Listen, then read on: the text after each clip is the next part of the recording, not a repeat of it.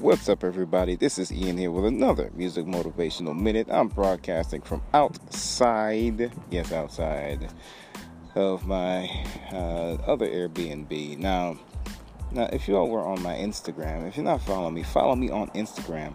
I had an issue with an Airbnb. It was the worst Airbnb experience ever.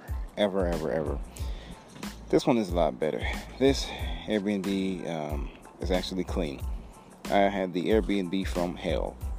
Now let me explain to you. This Airbnb was dirty from top to bottom, from the fans to the floor. We couldn't use the shower. It was dirty. Couldn't use the oven. It was dirty. The fridge was dirty for a few days until a nice cleaning lady, named my lady, came, cleaned it. And I caught a cold, which I never catch a cold. The little girl you hear in the background, my little girl, she had to be rushed to emergency twice. Tasca got sick, and we all got to this new clean Airbnb. It all went away. So it was terrible. And the icing on the cake was when we saw a mouse, and then the ceiling leaked when it was raining. It was just a slumlord Airbnb, the worst experience ever. Who lives like that? So, I say that to say that one time we didn't know where we were going to go. The Airbnbs were all booked at that time, all of them. And so that day was like, that morning it was like, you know what, we're just going to leave today. We're leaving today. I don't know where we're going, but we're leaving. So we had to just jump out and go. We couldn't stay. So it's more so a step out on faith. So sometimes, you all don't know what's going to happen next, the next move, but you just got to make that move. Make the next move.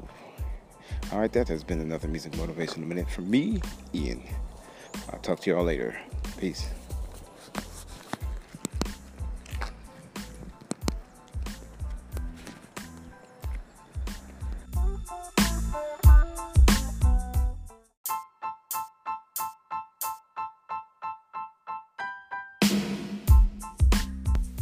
Hey, what's up, everybody? This is Ian here with another Music Motivational Minute. It's the weekend, and it's here for some motivation. And I want to share something I saw in an article. It says there's going to be a windfall happening in the music business sometime soon. And let's see who benefits from that. I find the article very interesting. It's so interesting how even throughout the technology changes, the people, the major labels still dominate. They find a way to dominate. Let me explain. The windfall that's happening later on, we'll have these major labels getting at least for every $100 spent on streaming, the labels profit $13. For every $100 consumer spending, meaning consumer spending on CDs and vinyl, the labels profited $8. For every $100 spent on iTunes, it's $9 for every $100 spent. I said 13 is the profit for streaming. Hey, but I thought that streaming was hurting labels. Yeah, in the beginning. But now that they're more profitable, they cut some deals. They really did cut some deals with Spotify and some other folks who are these aggregators of music. So 30, it's always been like that. The label gets the lion's share of the profit. Like 39% of each purchase with CD sales, and reported in 2000, 8% went to the artist, another 8% went to the publisher and the songwriter. Yes, they got 39, and us folks got 8. Now, how's it when with us who are independents? It's kind of tough because the top 10 artists on Spotify are backed by major labels. And as much as 60% go to the major labels. It's very interesting. Or 60%, because they own a lot of the streaming. They own a lot of the real estate there. So let's talk about this. How is it that us can make some money? So just understand that we can still play live. We can still make money off of playing live, and we can still make money off streaming too, believe it or not. The article states that a guy who has 700,000 followers on Spotify, he makes some nice money. A rapper, he makes some nice money streaming. And as far as us, we have merch, we got other things to sell. We can still make money off of this windfall. Music is never going out of style. You feel me? I think it's 700,000 monthly listeners on Spotify. My bad, that's the followers.